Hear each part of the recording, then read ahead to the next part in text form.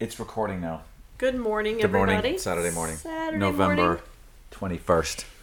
Yes, and Brian has gone outside this morning. I have not, but he said it's really lovely outside. What's it like outside today in San Antonio, it's about Texas? 72 room 72? temperature. That's Yeah. awesome. It's nice. We don't have winter ever, which is... I would like some... We went to my daughter and I went to the coffee shop because it was foggy and cold, which it never is. And it's a coffee shop she loves to go to, and it's foggy and cold. And it was for about 10 minutes, and then the sun came out and it was really Which one warm. did you go to? Berry to Bean down the Oh, street. Berry to Bean. Okay, really cute coffee shop. It is nice. So, but it's lovely now. It's nice. Have you got used to the fact that you no longer... Well, you grew up with no winter. Yeah, I'm used to no winter because I grew up in Silsbee, Texas. And so for me, actually, it getting cold was annoying to me when I was growing up. Yeah. Because we did a lot of outside work. Like we would have to do firewood because it was cold, right? So we had to have some amount of firewood available because we had a wood burning stove. So it would be cold a lot of the mornings. But I mean, people would freak out though if it got below 30 degrees because there would be ice on the road. And It was chilly in your house, though. We went home yeah, because it wasn't equipped for it. So there was no central... Like, the rooms in the back didn't have any central right. heating. Like we didn't have any heat. So when it in got any cold, of the it got house cold back there. except for the living room. And yeah, he had a wood burning stove there, right? right. Yeah. So I'm used to there not being winter. I did not like winter. So when I moved to Chicago, that was a huge change.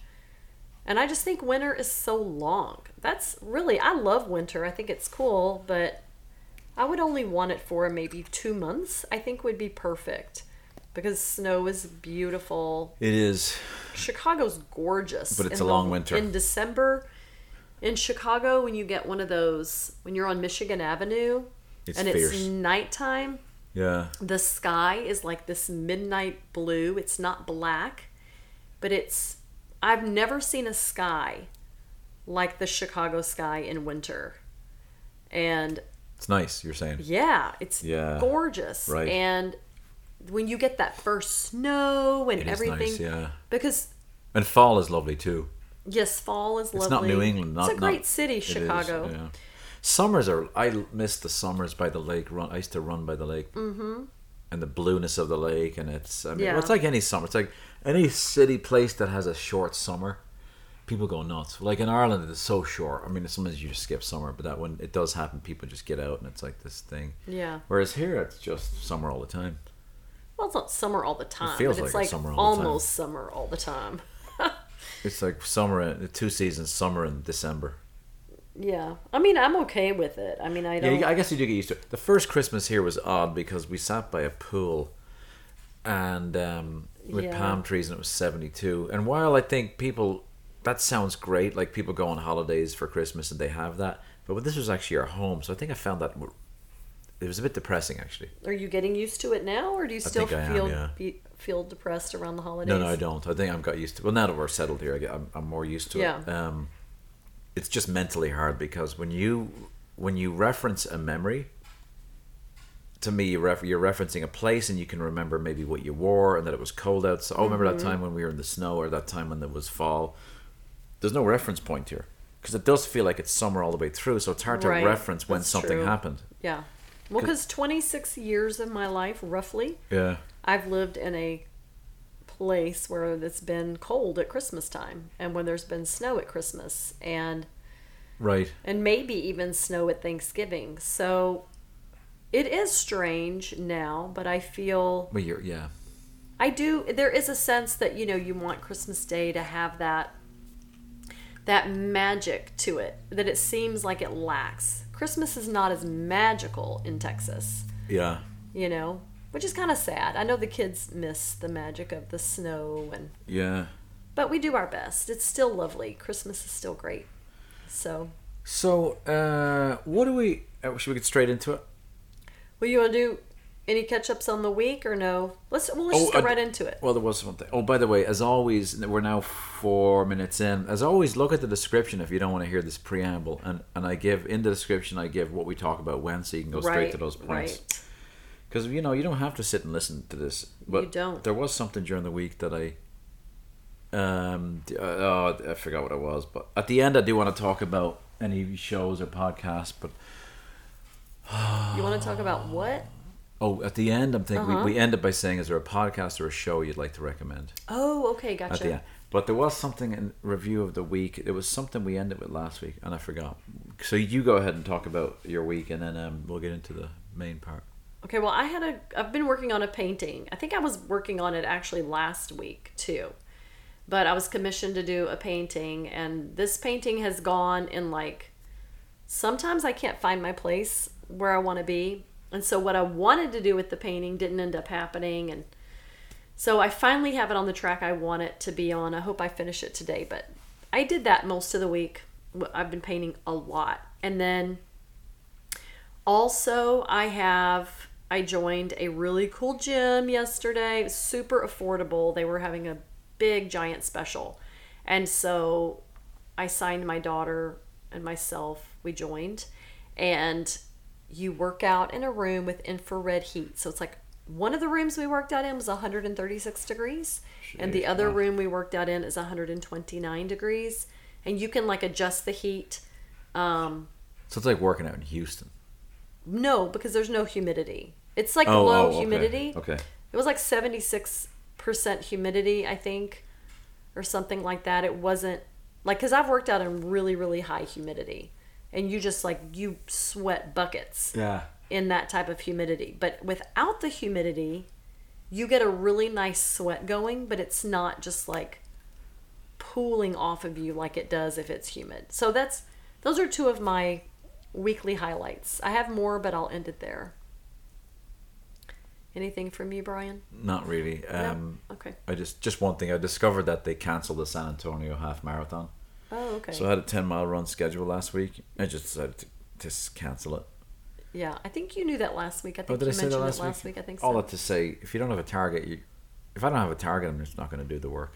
Brian very does sad. Excellent. When he has a target, he is... But I have to have a target. He's on fire and motivated and consistent, and he really... Like, he follows it and does it exactly the way he's supposed to do it, and it's very But impressive. Without the target like this, there's times I went out when I trained I only did one marathon, and I'm never doing another one. It was too long. Very proud of you, Brian. Thank you. But I would say that I went out when I was sick one day. I ran 10 miles or 15 miles when I felt sick. But I had to do it to stay on schedule. And then I came home early once. I did 6 miles. I was supposed to do 12, and you pushed me to do more. But again, had the target not been there, the work wouldn't have got done. Yeah. Which is a great transition for what I think we're going to talk about. Yeah. Speaking of excited. targets. So now we're 8 minutes in. Let me write a note down here. We made a target. Tell us about what we're going to talk about today. We are going to talk about being debt-free. Debt-free. Debt-free. Yes. Do you want me to say something? Oh, no, I could say something. So we got into a pile of debt. We've been not great with credit cards. Right. So we've gone up and down. A lot of times we can give a little history of how we are financially, like how we've been. Yeah, like what our pattern of operation was in the past. The pattern of operation in the past was we would always live a little beyond our means, and we'd go a little into debt, and then we would pay off the debt at tax time and bonus time. Yes, so we would do that every year. Every year. So bonus and tax time was never a time where it's like, hey, let's go to vacation, let's do this. It was always, we just went enough, and we leaked enough into debt where we and it was just this vicious cycle that happened. Yeah, and the other thing that we did too, that we didn't really, I guess we realized it, but we really hadn't thought about it, because we never lived extravagantly at all. And we always had too much house. And so we had our friend Jared come over one day, and this was back in what year would it have been? 2008? No, 2007. 2007. So he came over and he looked at our budget and he goes, "You guys really don't spend that much money." He said, "You're spending most of your money on your house." And so he advised to us, he said, either I would sell it, he said, or move out and rent it. And so, I mean, we kind of knew it already, but we weren't ready to like make a drastic move like that. And then I don't know, it was like later in that year that all of a sudden I just felt like I didn't want to have stuff anymore, and I started getting rid of all of our stuff. And not like, things that we needed, but just like extraneous stuff, and downsizing drastically. And then during that time is when we decided to sell the building. So before we owned a 2-flat. I was thinking back at the time frame, and I don't know when Jared had come over exactly, but we owned a 2-flat. We rented out the upstairs. Yeah. So that was actually the 2-flat had 1,200 square feet, and it had 2 bedrooms plus an office. That really could have been a bedroom, right? Yes. All we had to do was throw a door on it. Yeah. Which we might have done. So it was 3 bedrooms. There was 2 of us. Yeah. And we had 2 kids at the time. And it was around that time where the basement, I got it in my head and I couldn't let it go. We've got to convert the basement. We need more space. Oh my God, the need more space. But isn't that funny? Yeah. I just locked onto that. It became everything. We got it. It's there, so we got it. So the guy comes over and quotes 27,000, and it ended up being 50,000. And then we accidentally, when we did the refinance to pay for it, we accidentally pulled in the rest of your college loan. Yeah, because well, it wasn't accidental. No, it was good though. So that was another 20,000 we pulled in, and another 7,000. Stupid. No, you're not stupid. I signed the paperwork. No, but they called me and I said I didn't even know what he was talking about. Well, so I don't remember that. So who called you? Well, someone called me from the refinance. Yeah, what did he say? Well, he was just, I didn't understand what he was saying, but what he was basically saying is, should we lump in your student loan into this as well? Oh, I didn't know that. Yeah, and I was saying yes, and I had no idea what he was talking about. Well, so I signed the paperwork, and I thought what I was signing was, is this your wife's student loan? Yes. Is this your credit card? Yes. What I was really signing was, we're lumping this in. Which, looking back, worked to our advantage, yeah, right? well, it did. So we did that, but now what happens is so it's a beautiful basement. It's great, but then I had to get another job that I ended up hating. Made great friends there. It's not a mistake. Looking back, it worked out in the end, like a lot of life's journeys do. There's not necessarily mistakes, but I have to get a second job. Not a second job. Another job, working longer hours. We have this beautiful basement because we needed more space. Yeah. So what happens? We have bedrooms downstairs. Then one of the bedrooms upstairs becomes a storage room or an office or whatever. And then we have these... It remained an office. It always was an office. Upstairs. Yeah. Oh, well, the upstairs room, which could have been a room, now becomes the stairway down to the basement. That was a meaningless room. That's right. So the 3 bedrooms upstairs become 2 bedrooms. That was so dumb. Well, let's talk through what we were thinking at the time. So we the idea was we need space. Yeah. Right? I think we bought into some stories there. Right. Okay, so we tell ourselves stories, right? And we look around. Like the American dream is to what? Own the house. Yeah. You want to be a homeowner.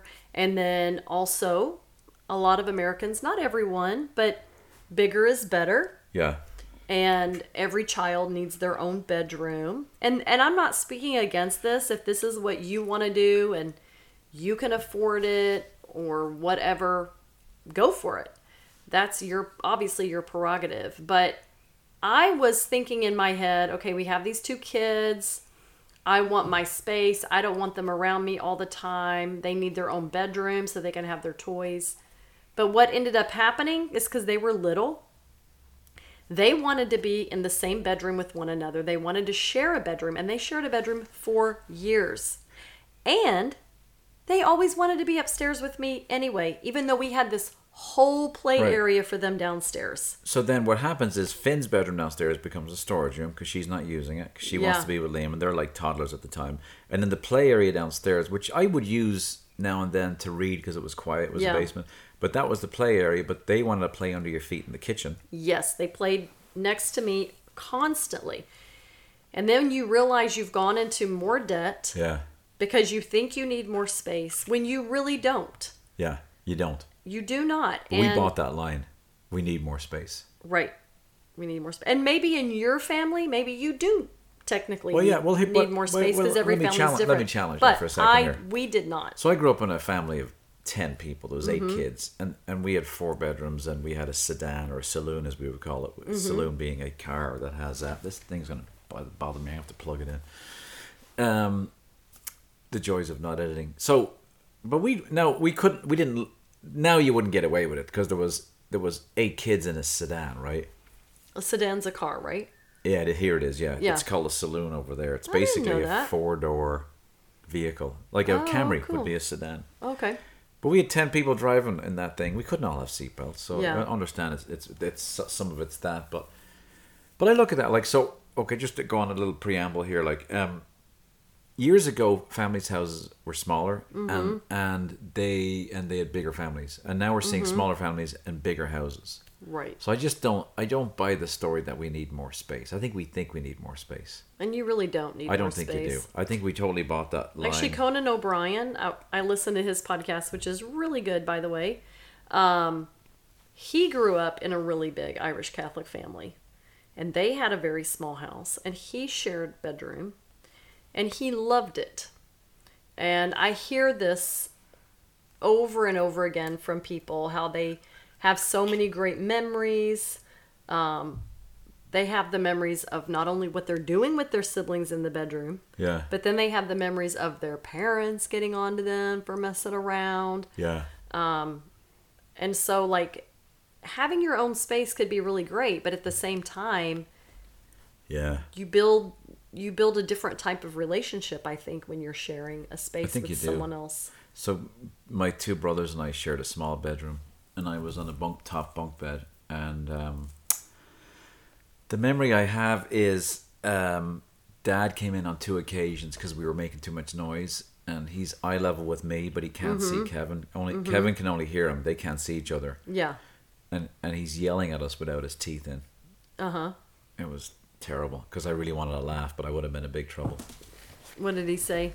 I don't know, but it was all I could. I was just looking at him, trying not to laugh. Yeah. But Skinner down below, Kevin, he could laugh away. I don't know if he saw that, but that was just a good memory of the sharing. Anyway. Yeah. It's a side story. Okay, so the other thing was, people would say you're not going to lose the money. They would say, this is now, we ended up selling the building after we had this analysis that we had just, and we kind of I felt it in our bones that we need to just sell. Yeah. And well, that's the story I tell myself, because there's people who would have loved to have sold their property probably in 2007. So we sell that thing in December of 2007. And people are, we've been told, hey, you won't lose the money on the house. Well, the people who bought it after us did lose it because it lost half its value. Now it's probably back, so you have to look at it long term. But that narrative was also, I felt, a false narrative of invest the money. I know you've just dumped whatever it was, 80,000 into that basement, including your loans, but you're never going to lose the money. We ended up walking away with our. We didn't. We made nothing. Nothing. Actually, we technically made 20,000 because that covevered my student loan. It did cover your student loan. That was good. But we didn't make a profit because when we bought that building, we thought for sure we would make a really good profit. I do want to do a shout out. I don't want to give his last name because it was a private act of charity that I don't think he'd appreciate being necessarily public. But the guy who sold our house, a man of amazing character, we actually ended up owing $5,000. Mm-hmm. We thought we'd make some money. We owed $5,000. He actually gave us back that $5,000 out of his commission. Wow, it was amazing. It was. We thank you to this day. I'd love to say who it is, but why can't we say his name? Well, I don't, because it was private. Maybe he didn't want everyone to know about it. Maybe other people right. be like, "Hey, I heard you did that for them." I doubt they would, but anyway. So, but he knows who he is if he ever heard it. So we do that. And I'd be curious to know. I should go back and see what the building's worth now. Well, I think doing the basement, though, actually helped us sell the 2 flats. It did, you're right. Because the people who bought it, they had looked at 54... 80? Yeah. We were the 80th. 80 2 flats? 80. He told me they looked at 79 2 flats. No way. I don't know, though. Like, I talked about the bus shelter being £400 last week, and it was 40. So maybe I'm not the best person to ask. Well, anyway, it was a lot. I thought it was a lot. It was more than 10. They had been looking at 2 flats for a long time, and they had looked at a ton of them. And ours, right. I have to say, it was pretty nice. Really nice. Yeah. It was in perfect condition. This is another funny story. Yeah. We sold the 2 flat. Our friend Ginger lived upstairs. And rest in peace to Ginger. Oh my gosh, yeah. Anyway, I'm going to cry. Anyway, she lived upstairs, and we had moved out into a condo. And, anyway, she called. We were watching a Christmas movie, and her pipe had burst, and we had never had any plumbing issues at all. Can you talk, Brian? I can't talk. Yeah. Well, yeah, sure. I don't know where to bring that story though. Well, I was just gonna say was it that, the like, stink pipe? No, it wasn't the stink pipe. She had a stinky pipe in her kitchen. Yeah, I can think, talk like, about that if it mice gives you time to recover. Had died in there. But anyway, she called, and there had never been any problems with the building before. But her roof was leaking. And then these people had a gas leak in the basement, and it had been inspected twice. So it was just really weird that, like, right after we sell the building, we had these two major problems with it, and we had never, ever had a single issue with that building in all the years we lived there. So anyway, sorry guys, I'm crying because Ginger passed away, and just talking about her this morning just yeah. made me think of her. You guys sang together for years. Yeah, we sang together at church. Yeah. And she was the first she has a daughter, and yeah. So anyway, just to the stink pipe problem that she had. Did you say a mouse died in the pipe, or were you guessing that? I don't know. Something happened, but we fixed it, right? Yeah, we what did, was yeah. the problem? Well, the stink pipe is actually attached to the sewer. So when you flush your toilet, that pipe, it exhausts the smell of that sewer. Oh, that's right. So it wasn't a dead mouse. That. Okay, sorry. It was some dead trouts, maybe. Yeah. Anyway, sorry, I didn't mean to. Anyway, so yeah. I think doing the basement helped us sell the building. It did, and yeah. Get it. And that was really great because then everything crashed. That's when the housing market just took a nosedive, and I don't think did you ever cry about Ginger's death? I believe I did. Okay. I don't remember. Yeah. I don't remember. Yeah, she was our tenant for a while. Yeah, and our friend. Yeah. I knew Ginger for years. As with Jackie and Mike, and she was a lovely, lovely soul. It was, and then but it was a nice building. Like, upstairs was beautiful. My parents loved it because, like, where Jackie and Mike lived, the yellow tile from the 50s. Mm-hmm. My parents lived in one just like that on the south side. It's yellow tile also. Yeah. Which I thought was interesting. So anyway, we sold it, and then we rented for a while. Yes, so we started renting, which was nice. Yeah, and then we... there was one more thing I wanted to say, and I don't know if it's... Maybe I will edit it if the story's... Nah, I'm going to move on. I'll tell you later, and then you can tell me if I should have added it in. But, okay. I go to seminary, and we moved there. Yes. That's when the debt starts to rack up, right? Right, so we're debt-free then. Okay, so here's the way our marriage would work and our finances. Every year we would be debt-free for a while, and then towards the new year and Christmas, we would begin to rack up some debt, up to around $10,000. What? Was it that high? I hope not. How much would it be? I'm afraid to go back and look. Well, I mean, it wasn't No, you're right. That's a good point. It would leak, and then it would be the kid would take his finger out of the hole, and the dike would burst. And then you're right. It did go up around Christmas very highly because we didn't save for Christmas. Right. So it would go up, then we would pay it off. Right. But we would do this every year. In cycles. So 2/3 of the year we would be no debt. Yeah. And then 1/3 in debt. Okay, so then we sell the building. We have no debt. We go to seminary, and we go the first year we don't have to pay because we had some money. Yeah. And then Brian has to work. He can't find a job in his field. So he has to work as a security guard. He's taking out loans. Oh, because this is a whole other thing. Like, we didn't even talk about, like, saving for this. We didn't stop it. Well, so I think there was, and we'll probably get into this mindset in future episodes. Yeah. But I remember hearing at the time, I felt called to go to seminary. Yeah. That's the wording I would have used. I felt called to be a pastor. In my mind, I was called to be a pastor, and I'd been resisting it all my life, and finally I was going to give in. And around that time, the pastor of the church we're in was saying, hey, when God invites, or no, it was talking about, you did the analogy of when God calls you somewhere, he'll take care of it. It's like a guy calling a girl out on a date, he's going to pay or something. Maybe that was the analogy. But he said when God invites, God pays. And that stuck in my head. It's like, well, if you're calling me to seminary, you're gonna pay for it. So, well, I just think that was naive on your part. No, I agree. Because I think if you had talked to another pastor, like I know that Ray Carter would not have said that to you.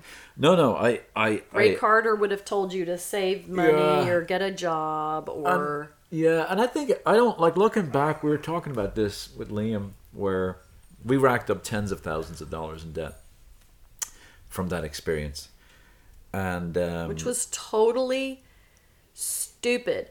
But we didn't see that at the time. Like in that time, I think we were thinking of it as school, and it was so ingrained in our brain to think that it's okay to take out loans for education. Yeah. And especially for a master's degree. Yeah. And I don't think I ever thought it was a bad kind of debt. I looked at it as like a house. Yeah. And I did too. I thought that kind of debt is usually not frowned upon, but I looked at it that way. But looking back, I would have done things a lot differently. Yeah. Where are you going? To blow my nose. Okay. So anyway, this is 2011 is when the journey started. When we moved to Colorado, lived on campus. It was a great 5 years. I mean, I don't think any of us regret going there. I think it was great for the kids. We were in a nicer climate. The kids had tons of friends. What I was going to say to you was, like, when we talked about the debt, like, Liam looked at it and said, it was an investment in our childhood. Like, we had a great childhood being there. Oh my gosh, it was amazing. So again, it goes back to, like, how could we have done it better? But I don't regret the 5 years there. It was really, really I don't regret formative it. and great. And on the issue of, like, you're right, people don't frown upon debt for houses. And at the time, I would have said, and I still think I would say to this, if you are going to go into debt, I think I would put education before a house, because you're investing in yourself. I wouldn't go into debt for education. Would you go into debt for a house? Only if you're going to be a doctor or something like that. So that's a good point. The return on investment wasn't all that and this great. can be a whole other podcast on how not to go into debt for college. But I think if you plan and you save, and there are so many myths around college, and that you have to go to like a prestigious college in order to be successful.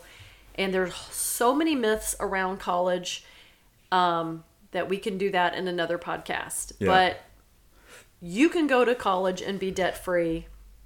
You don't have to go to Harvard or Yale and all these places.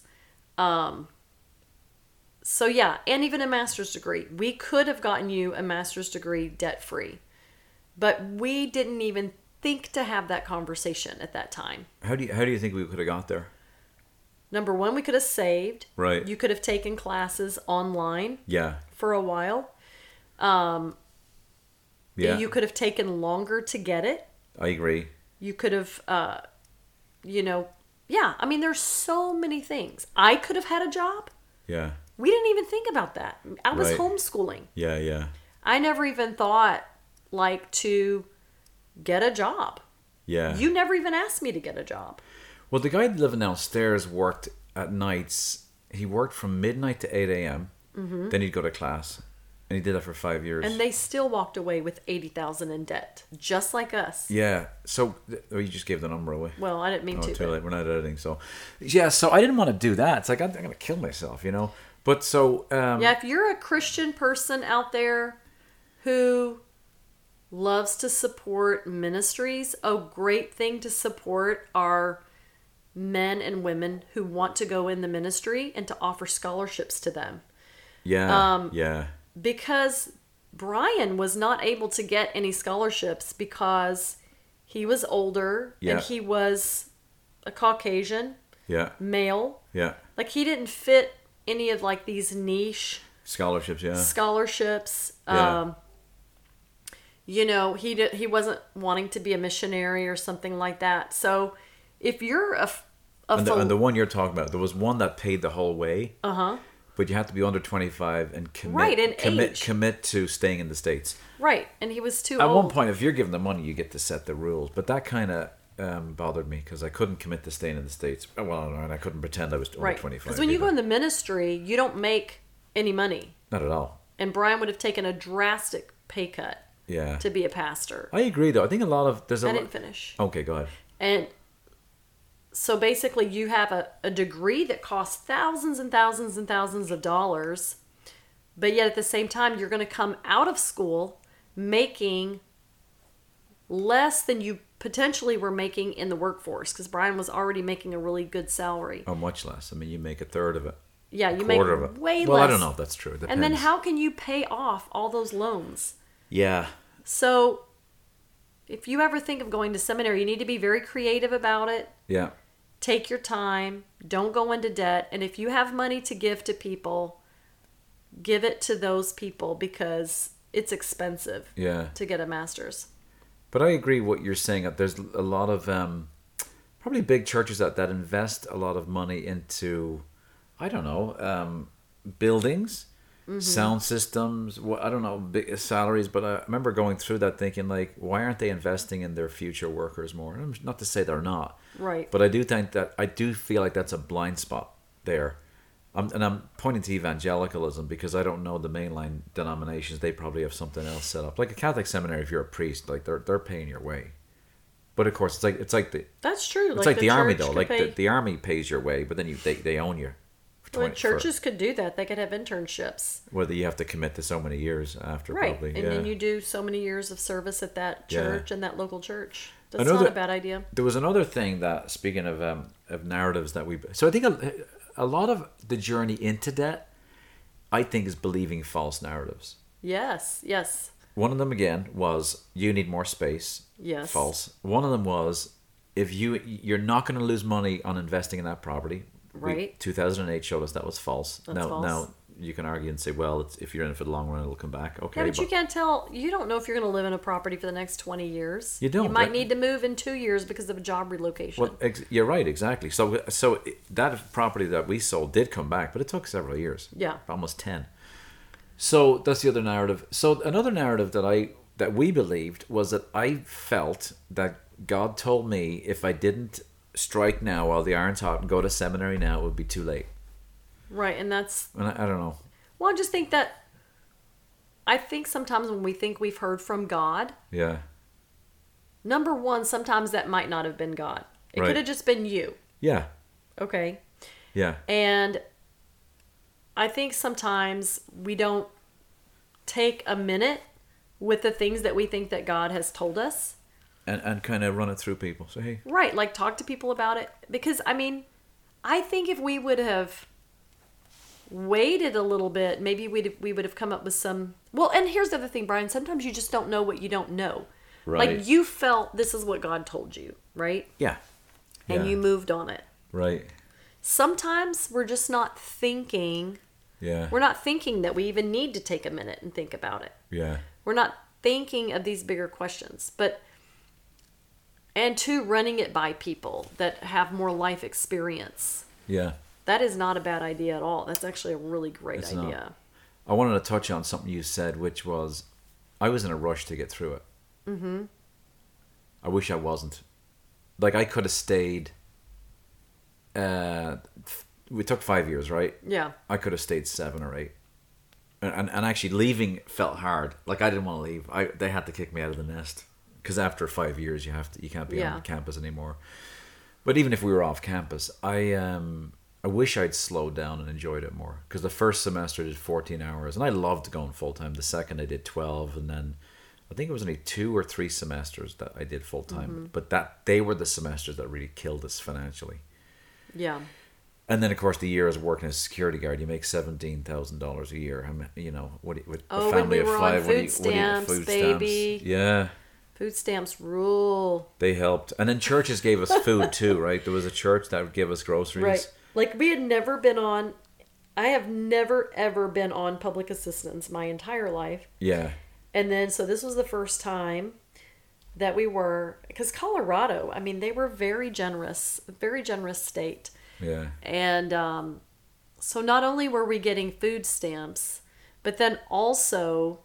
I mean, I did feel a little bit guilty about it, but I mean, we've been paying taxes for years, And then also these different churches you would go, and if you were a seminary student, they would just automatically let you have free food. And well, why'd you feel good? Like when I was working, we didn't go. We didn't get the free food. When I was working, we went off food stamps because the last year, right, we were only food stamps for what, 1 year maybe? It was the last 2 years I worked full time in Boulder, and then we came off. We had our day covered insurance. We weren't on food stamps the whole time. It was a period of it, maybe like a year or something. I think the reason I felt guilty, like the year that you were the security guard. Yeah. We never pulled unemployment, right? No. I did feel some guilt because it's like I don't have to do this. I could work full time. I don't have to go to seminary. Yeah. But in my heart, I felt I had to. I felt like I was dying on the inside. Yeah. Which. Well, you were. You weren't dying on the inside, but you didn't really like your job. Right. You wanted to do this. It was a dream of yours. I'm really glad you did it. I am glad. But you know what's I'm really glad you did it. Funny about that, and this is another podcast, the career I hit 2 years... A year or two, I got into Agile and Scrum Master right before I left to go to seminary. I'm back in that, and I really much enjoy it now. Yeah. So, could I have done it at nighttime? I don't know. Like the whole Agile thing is like you don't bite off a giant thing and take a risk. You take a small piece and you test it out. Even with funding for Agile projects, we're just asking. We start with a hypothesis and we say we think this will make us money, and you do the smallest piece of work to prove that. What if I'd done that with seminary? Like if I just took a few classes, tested out, do I still feel like this is going? And anyway, yeah, you could have done that. You did take 1 or 2 classes online. No, I did it. The first 2 years I did a ton of classes. Yeah. And was through most of it. And then they re-engineered the whole program, so it went from 96 credit hours to 80, so that helped too. Yeah. But at that point we were so deep in debt. And I did a lot up front, slowed down a bit, worked full time. But here's one other thing. I think I could have, instead, maybe the first semester do it full time, but subsequent semesters, like other students worked at Starbucks, it would have been good for me to do that, just to be out of the bubble. Mm-hmm. So that would have been good. Anyway, that's how we got into debt. That's how we got back into debt, people. And now let's talk about the journey out. And the journey out of debt. Because let me tell you something. I don't like debt. And with this debt weighing on us every day, it would bother me so much. Because not only did we have the student loan debt, then we still owed on our car. How much do we owe on our car? Like $8,000? We did, but that was later. So can I do it chronological? Sure. Is that okay? Do it chronological. So we're in once I get the job in Boulder 2014, the leak stops. Mm-hmm. So it could have got a lot worse. So we're already at that point as much in debt as we're going to be. And then we start to pay it off slowly. And then I come across a friend of mine in Boulder talked about Dave Ramsey, Debt Snowball, and Total Money Makeover. I started listening to that. Tried it. It didn't make sense because he said save $1,000 first. And this isn't, by the way, this isn't the show. And Brian was never sharing this with me, by the way. Yeah.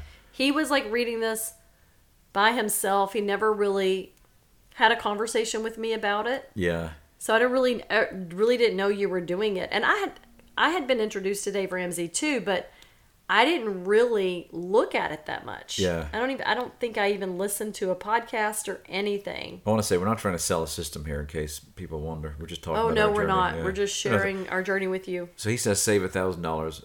Step 1, save $1,000 for emergency funds. Then you go after your credit cards and we had a lot.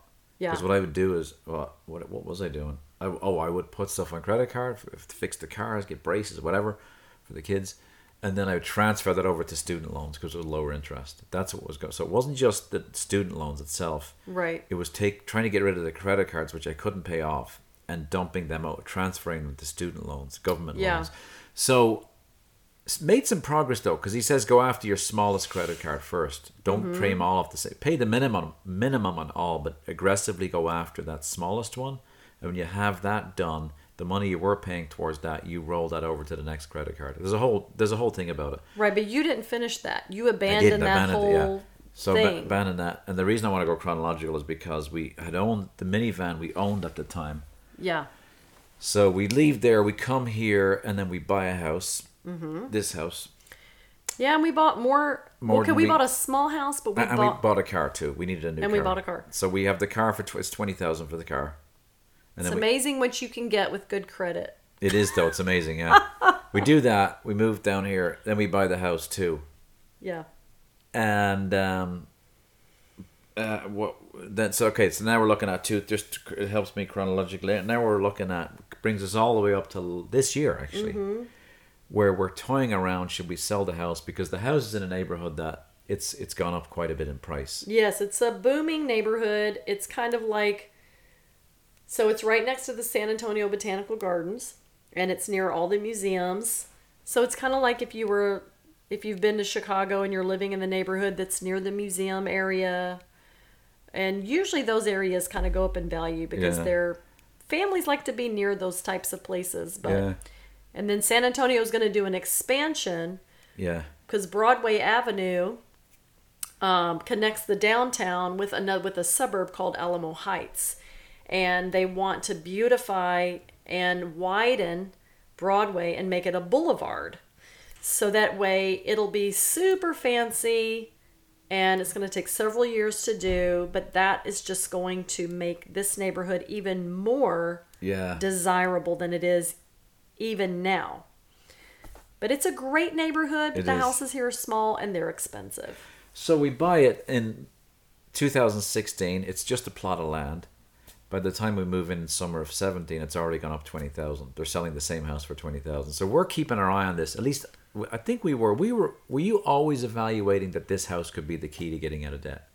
Was it always on your radar? No. I think it got on my radar when I realized that there was no wiggle room in our budget. Yeah. And you saw this as a way out. Yes. I don't like living in a system that is like, okay, I have this much money for groceries. I have this much money for clothing. I have this much money for that. And there's no wiggle room for that. Right. You know what I mean? Slave it's like to your house. I like to eat. I like to buy like really good food, high quality food, and say I have this X amount of dollars to do that with. And the better food you buy, the more expensive it is. Yeah. So I always felt like, I guess what I'm trying to say is that and two, if you want to go out to dinner, I don't want to be like, oh, I can't go out to dinner. And I feel like, when you're sending out $500 a month to pay for the student loan, and then you're sending out a few $100s for the car payment or whatever, and you only have, say you only have $60 a month to eat out on, because we would do a family eat out budget and then we would do a date night eat out budget. Yeah. And those are great to have because at least we are going out to eat. Right. But at the same time, it's like if someone calls you up and says, hey, do you want to go down? This new place just opened up. Do you want to go? I'm like, well, sorry, I can't go because I don't have the budget for that. Yeah. And there's no room in the budget for that. Yeah. Where am I going to get that money from? I don't have it. Yeah. And I don't like that. Or vacation. Yeah. You like to travel. Yeah. If you wanted to travel, I don't really travel, but I would like to travel more. Right, but you can't. Right, exactly. Or you couldn't. Now you can. And I think so. You come across Dave Ramsey when? This same guy who I didn't tell you about. Okay, so Liam actually started listening to Dave Ramsey. Why was he listening to him? I don't know, but he starts listening to Dave Ramsey. Really? Yes, and he starts bringing up Dave Ramsey to me, and I was like, oh, I know about Dave Ramsey, but I hadn't given Dave Ramsey the time of day, really. Yeah. And because I'm always curious if the kids bring something up to me, I'm always curious to see what they're listening to. And he would share different things with me. I didn't know he was a source of that anyway. He was, yeah. So I started listening to Dave Ramsey's podcast, and I got instantly hooked. Yeah. And, well, because before it was like, okay, I want to get rid. I would just wake up every day and be like, oh my gosh, we have this huge debt. Not only do we have the debt, but then we own this freaking house that costs, several $100,000s. Yeah. We owe that too. Right. It's not just... And the student loan and the car. And we had a credit card too. With the and I'm like, oh my God, I feel like I'm suffocating. Yeah. So when Dave Ramsey is laying out this plan, I thought this plan's going to take us freaking forever to get out of debt. But if we sell our brand new house that we just bought, boom, we're out of debt instantly. So let me take you back to February of 2020, just before this pandemic hits. So I get a bonus, and you know what? So the company I worked for before, they would give pretty decent bonuses. Their salaries were okay; they were a bit lower than market, I think, but they'd give a good bonus in February. And but again, I feel like we were in a cycle where sometimes that bonus was going to debt or whatever, because I think we were sneaking back into those old habits, you know. But I mean, but in this case, we had a car we did need a car, I guess, and then we had repairs on that lemon of a Volvo, that second car we got rid of finally, and then we had a house. Anyway, excuse me. So February comes, the loan we've committed to this debt. He calls it the debt snowball. I think step 2. So step 1, we saved the emergency funds, right? Yes. And then in step 2, we go after those credit cards. Yeah. Right. So I get this bonus, and it's a generous bonus, and it's enough to pay off the car and the credit card. Yep. Bye. It was so hard to do that. Literally, I saw in my account the money came in and it was gone in. The bonus sat in our account for 3 minutes. 3 minutes. I texted a friend and I said, I need to pay off this car and the credit card. We've committed to doing it, but now that this money's here, I've always wanted to go to Hawaii. We could do a family trip to Hawaii, which, looking back, we wouldn't have been able to do it. It was because March 2020 wouldn't have been the time to go to Hawaii. Right. But it's like, it's a narrative. I mean, one day I would love to go to Hawaii. I mean, hopefully it's cracked up to be. But anyway, I pressed the button, send, to pay off the car, and I could see palm trees in my head fading away. I was very proud of you. But we came home and it's like, the car's done. It's paid off. Credit card's done. We don't have any cash. Yep. And it's especially hard because you're sitting in an office with other people saying, oh, this is how I'm going to spend my bonus, and it's hard. So you have to realize, though, Brian, probably nearly all of those people have debt. Yeah, but but you don't know that. But most Americans do. Look at what happened during this pandemic. Well, they do, but they can manage it probably. No, because listen to about 5 of Dave Ramsey's podcasts. Yeah. The people who call in, we are not unique. No, I know that. I'm just saying, like, a lot of the cases, these were dual income families. Dual income families are in debt. Yeah, but they're probably most making... Americans are in debt. Yeah, I agree. It's a way... Probably most... Yeah. Anyway. They are. So we do that. And then COVID comes in March, and then we started saving. We still have the mortgage. We still have the student loan. No, but we didn't start saving yet. Did we? We did. Once COVID came, it was. I changed jobs too. Right, but we had to sell the house first. No, I was able to say COVID. Just being indoors helped us save. Oh, but that wasn't a part of the next step. It wasn't part. The next step was to so baby step 2. We put the house on the market. Yes, we put the house on the market, people, and I have to tell you, people thought and still think that we are insane. And we might be. Our neighbors... Okay, number one, I want to say we have an amazing... Before I slam them. We live on an amazing street. We do. They're great. We have the best neighbors in the world. Yeah. Like, they are my friends. Yeah. We hang out together. I love them dearly. And believe me, this was a huge, tough decision to make. Because we didn't want to leave. Because we were like tumbleweed for so long. We needed roots. Right. This was going to be our forever home. It was. It really was. I never planned on leaving here. No, we have to get to the... You're saying this was going to... Like, we're still in the house, which is interesting. Which is right, we're still in the house even though we've sold it. But anyway. But we didn't want to leave the street. We didn't want to leave the street. But we knew... Yes. But we talked to our neighbors. Obviously, our neighbors didn't want us to leave, right? Yeah. So, of course, they're going to be like... Just couldn't understand, like... Don't you know this house is going to grow in value over the years? Yeah.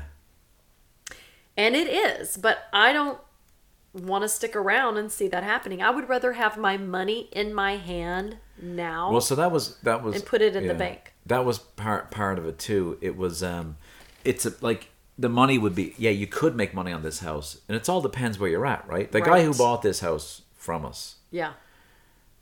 He's in a different place than we are. Like, he can sit and wait for it to gain value, and good for him, and he'll get the benefits if the Broadway corridor is successful. But I felt we needed equity now for college. I did want to travel. My dad's getting older. I was in Ireland 2 years ago. Loved being home again. Yeah. Wanted to travel more to home. Yeah, because Brian didn't get to go home all the time. I'd like for you to be able to go home to at least twice a year. I want you to be able to go home too. You know? That was a joke. Oh, I'm at home. It's a 5-hour drive. So. Yeah, my home's very close. So I think for us it's like we don't want it sitting in a house. We need to start saving some money, because I mean the other part of the debt thing was saving for retirement, and kids' college funds was pretty much decimated and minimized. Not completely decimated, but it was definitely. And this is a harsh thing I'm going to say, Brian, so don't be offended. Okay. I feel like we put you above our children. I would agree. Our children's future. I think you're dead on. And, you know, I mean, it's not the end of the world. Like, now we're going to be able to pay for Liam's college. Yeah. Which is great. Like, we could totally pay for it out of pocket, I think. Yeah, or he could pay for it out of pocket. Well, he's going to work. I'm just kidding. He's going to work, because actually kids who work in college, they do better than kids who don't work. Why do you think I put me above everyone else? Well, this is one theory. Well, there's two theories I have. One is you felt like a calling from God maybe trumps everything else, perhaps. And that's a theory. Well, also there was a belief that if I'm obedient to that call, everything will work out. Right, and that's false. Well, I don't know. Part of me is wondering. No, here another. You know, another narrative is like. I don't think there's a single scripture in the Bible that says that. Is it? Do you think that's a prosperity gospel thing? Kind of, yeah. It could be, because even now, like the narrative, I tell myself is, well, we got out of debt through this house. You know what I'm saying? The whole God invites, God pays. Maybe he paid through the house. Oh my God! Please don't say that. Okay, well, let's move on then. We can. I don't believe that at all. I think God... That might be a prosperity. If God was paying attention to you during that time, I feel like God was up there thinking, oh man, he's going to be in a lot of debt. Yeah. No, okay, but to go back, I agree. I think I did... No, I'm just trying to explain where my mind was. I did... Because God gives us a brain. We should have been... I did choose me over the kids. And okay, this is my other theory. The kids' education. I chose my education over the kids' education. Right. And here's my theory about why you may have chosen to do that. Yeah. Is you never got to have the college experience. So your undergrad, you did at night while you worked full time and you had babies at home. Yeah. I could have though. Like, yeah, you're so right. you didn't live on campus. I mean, I only lived on campus for one semester at Texas A&M. Yeah. So I never really had it either. But I did have mine in Chicago. I had my own apartment. I went to school downtown in the city. Yeah. So I did have like a college experience where I got up in the morning and I went to class and I knew my friends at school and I had my job. It is a nice experience, isn't it? Yeah. I didn't have children at home. But your undergrad was working all day, going to school at night, coming home and having little babies. Yeah. Well, no, you graduated, I think, the year Liam was born. Oh, or for no, the undergrad, yeah. For the undergrad. So I think maybe wanting to have that experience. Possibly, yeah. My mom wanted me to have that experience when I first came to the States, I think. She said that. And you got to have it. I probably should have. Like, when I got here when I was 20, it wouldn't have been a bad... It just wasn't on my radar. So do you think that has anything to do with it, or...? I think it could have been, because the first semester walking from the apartment across the yard to the library, I wouldn't pinch myself in case I woke up. Literally, it's like I don't want to wake up from this dream. It felt like a dream the first semester. Yeah.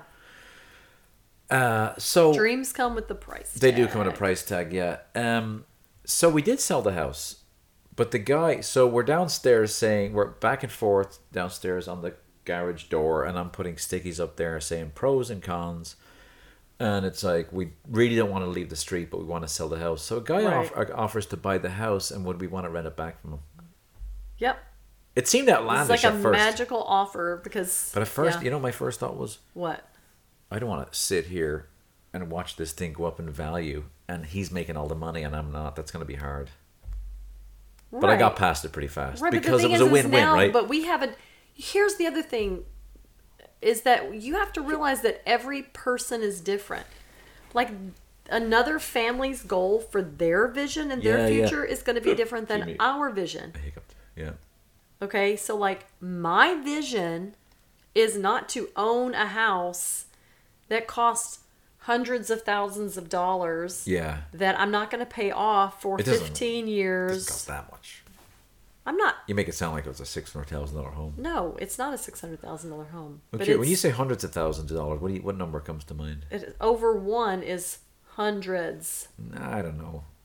So $200,000 wouldn't be hundreds of thousands of dollars. It wouldn't be? No. What was so it was 300. Hundreds has to be more than 100. Okay, anyway, I digress. It was $316,000 is what we bought it for. Yeah, which to me, that's a lot. No, I guess is that let's hundreds put it of into thousands? perspective. I'm digressing, yeah. Let's put it into perspective. In Chicago and in Denver, though the housing market in those towns is outrageous, right? Here's the thing about San Antonio. San Antonio, you can buy a house for $100,000. You can buy one for $200,000, $300,000, $400,000, $500,000, all the way up. There is a house for everyone in this town. Yeah. That is the beauty of San Antonio. In fact, if you need to go somewhere that's affordable to live, come to San Antonio. It's a great place. Yeah. We could have bought a bigger home in this city for $150,000. Yeah. On an acre of land, probably. Yeah. But who wants to live way out there? I mean, some people do. Sorry. I'm just saying that we chose to spend more money than we needed to because we wanted to be in a certain location. We did. Well, and it worked to our advantage, though, looking back. The price went up fast, right, because of that. And it is a fun location. I like it because we can take the kid, you can take the bus downtown. It's nearby. But anyway, so that we sold the house in August and we're renting it back. And then that was enough that and a little bit of savings got us out of the student loan. And then we've been able to save. So we're on step 3, baby step 3. Right, which is saving just enough in case of emergency funds. He says 3 to 6 months of living expenses. So we're on that baby step 3. And it feels good. It feels good. I was going to ask you that. I do. How do you feel about I feel like a bit this decision? I feel really good. I feel great. Bit of it. Now, when I do see the construction on Broadway, it's like, oh, it's going to boom. But you know what? I don't care. Okay. Well, we could still probably, in the next few years, buy something smaller or... But we have a plan already. Are you abandoning our plan for the future? No, I'm not. Why do you think I am? Because I said we could? Yeah. Yeah. What if we don't know the future? What if we both... the plan is... This is the plan that we've talked about. Yes. Sometimes I feel like you don't know what our plan is or that you... I do. You know what it is, though? I think it's a good plan. I just think it's good to hold plans loosely. Well, of course, but then I feel like you don't... That we have all these conversations about the future. Yeah. But then you're not really committed. Well, let me ask you a question. You think you'll retire here? In San Antonio? Yeah. Yes. I don't want to live in another city. Okay. Do you? Well, I mean, you wouldn't be up for maybe living in Ireland for a few years or somewhere? I would live in Ireland for 3 to 6 months to try it out first, but I'm not going to live in Ireland permanently. Would you live 3 months a year if we had enough money? Yes, I would. Okay, that's good. I definitely would do that. Would that be a fun goal? I think that'd be really cool. Yeah, we could buy a little... Because I thought that was part of the plan. Yeah, not yearly. I didn't know you were considering it yearly. I don't know if it'll be yearly. But I think... Even 2 weeks a year, like in a hotel. No, I think we could do more than 2 weeks. I thought... See, in my mind, the whole part of the reason of selling this and to not have debt so that we can save a bunch of money is that we can travel. And that also, if we do want to stay in Ireland for 3 months, we could do that. Do you ever get concerned of how much information we're giving out? No. Like we almost gave out all our financial information. I don't care. Everything except the bank routing number, Who cares? Okay, anyway. So, can I go back to step 3? No, it's so funny. You're Like bothered we're by having something. this I can see your face, conversation. yeah. And it's like we both have No, I ideas. like it. Okay, I'm going to tell you the plan. You just interrupted me. Okay. We both have plans of where and how the conversation should go, where we want to drive it. In the podcast Right, conversation? in the podcast. Yeah, right. So it's like we have two drivers. Oh, we and do? We Okay, both, okay. We're fighting over the steering wheel. But I think we're on the somewhat same. Did you say steering wheel? Yeah, in Texas, I grew up saying steering wheel. Why do you correct yourself? Of steering You tell me not to correct wheel. myself. If I say an Irishism and then I correct it. Because you make fun of me. I don't make fun of you. You'll repeat it. If I say you repeat things wheel, I say. You say saloon. Say will. You repeat funny things I say that are Irishisms, right? You make fun. Do you feel like I make fun? I don't feel like you're making fun of me. I think you think it's cute. Yeah, I think it's cool. Well, I think you think it's like hicky or stupid. Did I ever say that? No, but you'll just be like will or whatever. Steering wheel. Yeah, it's a steering wheel.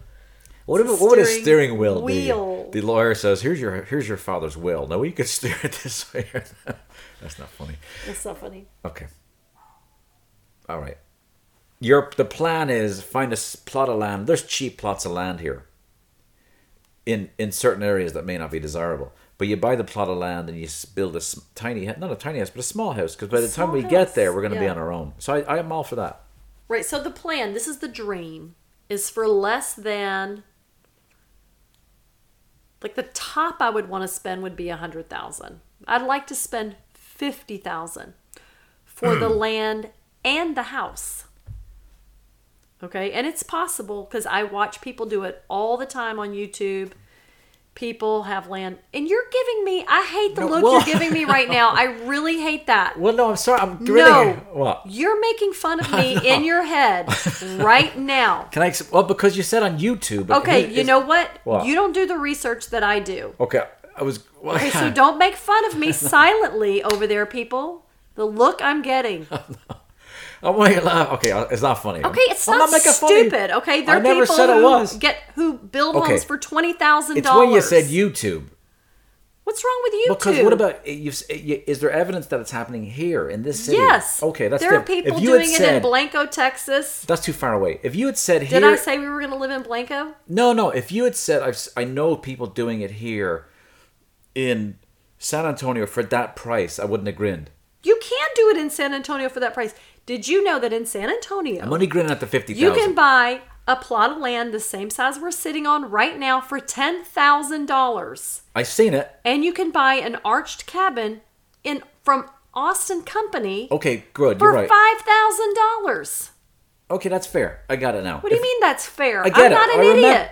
Why do you have to take it so personally? I get it. You. Okay, well, I'm just I get offended. it. If you had said all that. What do you mean if I had said all that? I tell you this stuff all the time. I know, I would have remembered, but it's when you said you see people on YouTube doing it. I just didn't think that was a good... There are a lot of brilliant... Do you know you can learn how to build an entire house on YouTube? Oh, you can learn how to install a toilet on YouTube. You can learn how to do anything in the world on YouTube. It's $50,000 for the land and the house in the city limits just seemed a bit excessive. I'm just struggling to see that. Do you know you can buy a house in the city... Do you know how big San Antonio is? Yes, I do know how big it is. I'm just laughing. We talked about conflict last week. Oh my gosh, Brian. No, I'm all for that. Okay. You know, Brian has this thing he does that annoys the hell out of me. Do we have to argue after this or are we done? He gives me condescending looks. It's not. It was grinning. It's not condescending. It's like, oh, here she goes with some stupid stuff. Yeah, it is. No, how do you know it is? It is. Stupid is a strong word. I just thought it was. I was questioning your data. That's all. Why would you question my data? What's wrong with questioning your data? That's why I'm offended that you would question my data. You're holding your data too personally. Why do you question? Remember we talked. Why do you think? If I think your data's wait here. Let's put into practice last week's podcast. When you give me a look like that, the story I tell myself. Okay. Is that you think I'm stupid? No, that's not the story that's going on in my head. When you first of all, I'm sorry for grinning. I could see where that would be condescending. When you talk about your data, I see your data as separate from you. So if I think your data is stupid, that doesn't mean you're stupid. But that story when I see you do that. Yeah. The other story I tell myself is that you don't think I know how to find good data. Okay, that's not true. I do trust how you get data. I don't think you're pulling it from some crazy website. So I wasn't. You don't spend as much time on YouTube as I do. Like you don't. I have time. Yeah. Well, because there's been like several months since all this planning of selling the house and all that, where I have been doing loads of research. You know what it is? When it comes to building small homes, the different kinds of small homes you can build, how much they cost. I think I know what the issue is. If you had said, and this might be a snobbery not towards you, but towards modern data. So are you embarrassed by me? But people are listening to this? No, I'm not. I think it's funny because we talked about the conflict last week. That's what I was going to talk at the beginning about, how we got into terrible conflict 4 days after we talked about it. But once the bullets are flying, you forget all your training. Oh yeah, it's hard to use the training in the moment. No, what I was going to say is like, you know, like if you reference YouTube in a college paper, they'd laugh at you, right? Like if you, let me finish. If you had said, I've done research and I went to the American Builders Association in San Antonio City Hall or something, it would have sounded better. But I think it's just the word YouTube. Right away, I'm thinking, wow, you got to question that. But in knowing what you've seen on YouTube, where you landed on, it's something about that media of YouTube. But I know the places you went on YouTube, and I think they're credible places. They're actual businesses. That's what I was going to say. I get it. It was just the YouTube that made me grin. Right, but it hurts my feelings. Okay, I'm sorry. I don't mean to hurt your feelings. How would I do it differently next? I can't help grin. If I'm going to grin, I think a better approach would have been like, so laughed. Were you doing research on YouTube? Yeah. Yes. 2, who were you researching? Yeah. Are they reputable? Yeah. No, I should have led with a question. Talking about. Yeah, I know. Well, because you're never gonna. If you're writing a paper and you're taking a source from YouTube, you're not just gonna put YouTube. Gotcha. You put like the person on YouTube. These are people who are builders, who own companies. Yeah. Who are architects. Yeah. No. If you had said, first of all, I'm not trying to blame you. The grin. I'm sorry. I grinned more because we were getting into a fight in the recording. So that's why I was grinning. It's like that talk. No, but if you had said, hey, I'm basing that 50,000 off the fact that we have together seen a plot of land, albeit in the ghetto, it's not the ghetto, but it was a rough looking area, right? But anyway, you said we saw it ourselves with our own eyes that was 12,000, and as you know, Brian, we watched those guys in Texas build those homes, and they can do it for 40,000, and then that's where I'm getting my numbers. Then I would have been like, oh, that makes sense. Well, I was trying to do that, but your look was distracting me. I'm sorry. Because I was getting stupid glare. What if we did the podcast where we couldn't see each other? No. Then you wouldn't have seen my face. Anyway, are we done with the story? Well, I guess we are. I mean, I feel amazing that we're debt free. Yeah. In December, we will have reached our goal, hopefully, of the 3 to 6 months emergency fund. It'll be on the lower side, but yeah. Saved, and I feel amazing about that because then our kids will be starting to give them a few perks that they didn't have before, like horse riding lessons and things they've been wanting to do. And yeah, that's it. Okay, I'm not going to grin, but that feels so. I guess What? La-di-da. Such an expensive hobby, isn't it? Horse riding lessons. Yeah, but they never get. They okay. lessons No, that's of any fine. kind, Brian. What the no, hell? you're right. That's fine. I get it. Jeez. Okay, you're right. Fine. No, let's do it. There's only 2 of them who like horses anyway. Oh my God. And you guys would not believe the amount of arguments we've had over that freaking student loan. Yeah, it's gone. We would fight about it so much. Debt causes stress. It does. That number... And I would blame Brian all the time because let me tell you, even though our kids were having an amazing time because they had tons of friends on seminary campus, there were things they didn't get that I have huge regret over. When we were in seminary? Yes. Like Finn. She should have been in dance her whole life. Yeah, I get you. She could have. And we couldn't afford to put her in dance and things like that. And I mean, we did put them in soccer. They were in soccer. But here's the thing, though. They didn't like soccer. Okay, can I respond? I know we're in an but hour. I get an hour and 10 in, but can I respond? I get mad at you about the horse riding thing. They love. Okay, I do. That's great. They love it. I get it's good. And that's great. Why does it upset you so much? It doesn't upset me so much. It's like when I think of horse riding, I think of upper crust. But we're not. Nor is horse riding. It's not that. Okay. Let me go back to... It's not a foo-foo place I think, by the way, in the 5 years in Denver, we lived in a 1,000 square foot apartment. Finn slept in a storage room. It was a big storage room. Yeah. And yet they had the best time of their lives. So to think that it was anything missing because they weren't in soccer or they weren't in whatever. I wasn't in soccer. We went out and kicked the ball around the park. But that's the thing. You thought it was okay for you to get a giant I get it. seminary degree, but here's my point. They didn't get tons of stuff while you were getting all this other stuff. They really enjoyed their 5 years playing. They had tons of friends out there. They were playing like I did as a kid, where they had like 20, 30 friends playing in the yards. I don't think they felt they lacked anything. You know what I think someone needs to write a book about? Yeah. When you're making a decision about huge life things, like how is a way, like when you're going into making a huge life choice, what kind of questions should you ask yourself? That'll be a great thing of coaching. A big thing of coaching is the right mean? Question, not the answer. What's the question you're asking people to help them see things?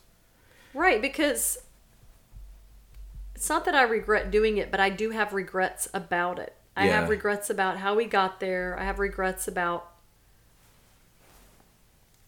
things that we didn't... I mean, we didn't see the future. We just did what we knew to do at the time. But I feel like people should be better equipped.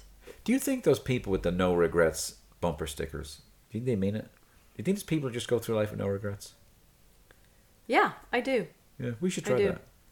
I mean, I don't live every day waking up thinking, oh my gosh, I have all these regrets. Yeah. But when I'm in the moment. Right.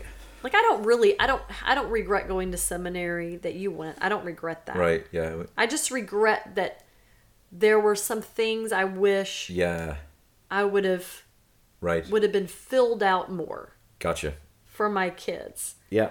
And I feel like now it's their turn to be put first. Right. You know? And so I feel bad. I guess I feel guilty. Maybe guilty's a better thing to say than regret. Yeah. Actually, I feel regret and guilt. Yeah. I feel like I let Finn down. Yeah. And, you know, I feel like I failed her. Wow, okay.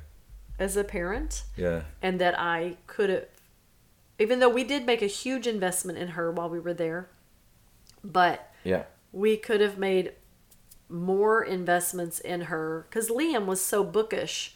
Yeah. He didn't really seek to do anything outside of a book, you know? Right. And then, you know, Callum, he was little, so he was like kind of still finding his way. So I think Finn kind of... Yeah. Her gifts and talents, I think we could have built into her much more, and I think that fell through the cracks, and I feel sad about that. Do you think... and I feel now we need to funnel that back into her, into them.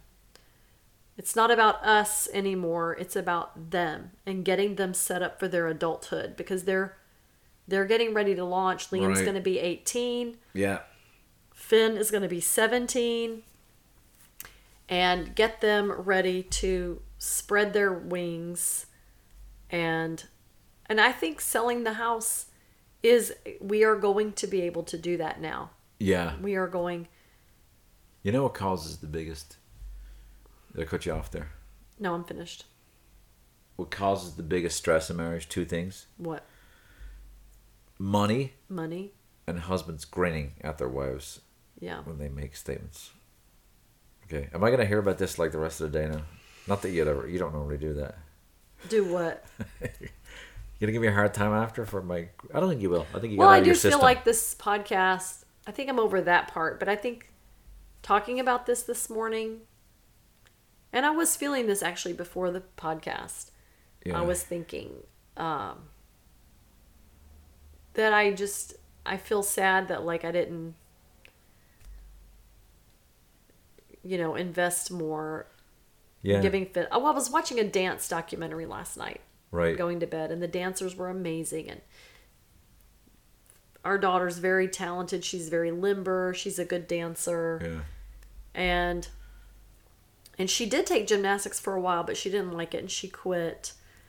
But I've never put her in dance because it's like, I just always felt like we didn't have the money. Yeah. Because of freaking debt. Okay. Seminary. I got it. Do you But now, so I feel guilty. So last night, I was actually feeling really sad last night. Yeah. About that. Because I feel like we failed her. Right. And so then I want to, put her in dance, and she wants to take horse riding lessons. I want her to have those things. I want to give her those things now. Do you think that, like, that just feels like strong language? Do you think we're the first generation of parents who are having these conversations? Do you think parents in past generations were thinking about these things? Do you think, have we overcorrected as parents, where it's like you could drive yourself nuts as a parent, blaming yourself for stuff they lacked or things they end up doing that are foolish? Okay, they're going to be fine, right? I'm not saying they've had a great childhood. They have a great life. Yeah. I'm not trying to put it down. Yeah. I'm just saying that when you see someone who's gifted, I just think, okay, so I've known that she's gifted for a long time, but then I didn't do what I could have done. Right. And because I was foolish, or we were foolish with our money for many years. Yeah. And there's a gaping hole in this conversation too that we didn't even touch, which is tithing. Yeah, okay. Giving the church thousands and thousands. That's a whole other podcast. Thousands and thousands and thousands of dollars that was paying people's salaries. Yeah. And in some cases, legitimate salaries where we wanted certain individuals to be freed up to do. Looking back, my family took lots of sacrifices. Yeah. Can we? I'm not even knowing at this point if I want to release this. Why? Are you embarrassed? No, it's just way too personal. But that's what a podcast is. I know, but it just keeps getting more personal and more personal. I don't mind the fighting on the mic, but we're going down into the tithing world. Like, that's... Is that because you would be embarrassed because I have different views than you? No, I'm okay getting to it. We could get to it, but I also want to land this thing. You can land the plane anytime, but I'm just saying that you and I have had this conversation. No, we have. Before. I do, but I think it's a whole podcast on its own. I'd have to do breathing exercise before we went into it, but it's a tough one, It's like because that's another false narrative. Well, you know what it is. It's how would I say? Well, I don't know how. I have to collect my thoughts around it. I think it's around, like, people may learn, friends of ours may learn where our heads are at now that may not have talked to us in a while. I mean, where they are theologically on our journey, and there's the fear of being judged. Like, oh man, you went off the rails, Brian. You know what I'm saying? So there's that fear. Do you think that's a legitimate human fear? Do you have that? Yes, I have that every day. Your face looked like you were going to say no. That's funny. Of course, you said yes. I get afraid of being judged constantly. Okay. I'm going to shift gears. I'm going to grab the steering wheel now. Is it okay? Okay. You don't look like you're okay with that. Well, because it's an hour and 20 minutes in. Okay, well, let's land the plane. Hungry. Land the plane so we can but go there eat. Okay, next time, well, we talked about tithing. That's going to come up because I did want to talk about our journey into evangelicalism. Yeah, well, maybe next time. But there's some study on that because I do want to define what evangelicalism is. So we may go there next time. What podcast or media have you come across that you're excited by? Well, I did. Okay, Bill Gates and Rashida Jones just came out with a new podcast called I think it's just like They Ask Big Questions. And I listened to it, and their first episode was on the vaccination and on the pandemic, and they had Dr. Anthony Fauci on the podcast. And anyway, it was a very enjoyable and informative podcast. So I'll just leave it at that. And I'm still listening to a lot of new art podcasts. How about any? Okay. So any media. So it could be book, podcast, or... And you just wanted me to share one? Oh, well, I don't know. I have one. Okay, I just shared mine. Okay, The Crown. That's mine. Oh, yeah, I love The Crown. I think season 4 has upped the game, and the casting is amazing. I mean, the woman who plays the Queen is outstanding. Mm-hmm. Hey, speaking of which, Broadchurch. The woman who plays the Queen was in Broadchurch, and that's a British show. A bit dark, but very great acting. I'd like to recommend that too. Okay. After you watch The Crown. You look all down and out there. Well, I am down because if I start talking about something uncomfortable, then you want to stop talking. Yeah. Well, you didn't feel like the tithing might be a whole other... I know it is a whole other episode that you want to go there later. But anyway, I am feeling rather upset now about thinking of that, and then just thinking of... and then now when you start talking about something you want to talk about, now you're happy again. Like what? The Crown? Yeah. No, The Crown takes 2 minutes to talk about. Okay, I know. We're not going to talk about that now, which is okay. Takes a whole... there's a whole other... Not just the subject. It's the incendiary nature of it. Do you know what I'm saying there? Yeah. Right? Mm-hmm. It's like you're going to lose a lot of your friends if you go talk there. Okay. We're going to go eat breakfast now. Do I have to go send this out? Can I teach you how to do it so I can go eat breakfast? No, I make breakfast. Oh, and I'll send it out. And you send out the podcast. Oh. Well, guys, sorry for getting down. Oh, I don't think we should ever apologize. So, you make me feel like I need to apologize. Well, they can't see your face. Effectively shut me down. When? You shut me down. You're on the tithing? We're not going to talk. We're not going there. We're not going to do this right now. That's okay. That's fine. I'm fine. I just thought we should steer it back on the road. Because you were going to go off to the left, to the far left there. Or the right, whatever.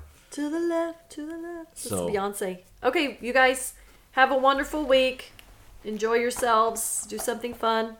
Bye-bye. Have a good weekend.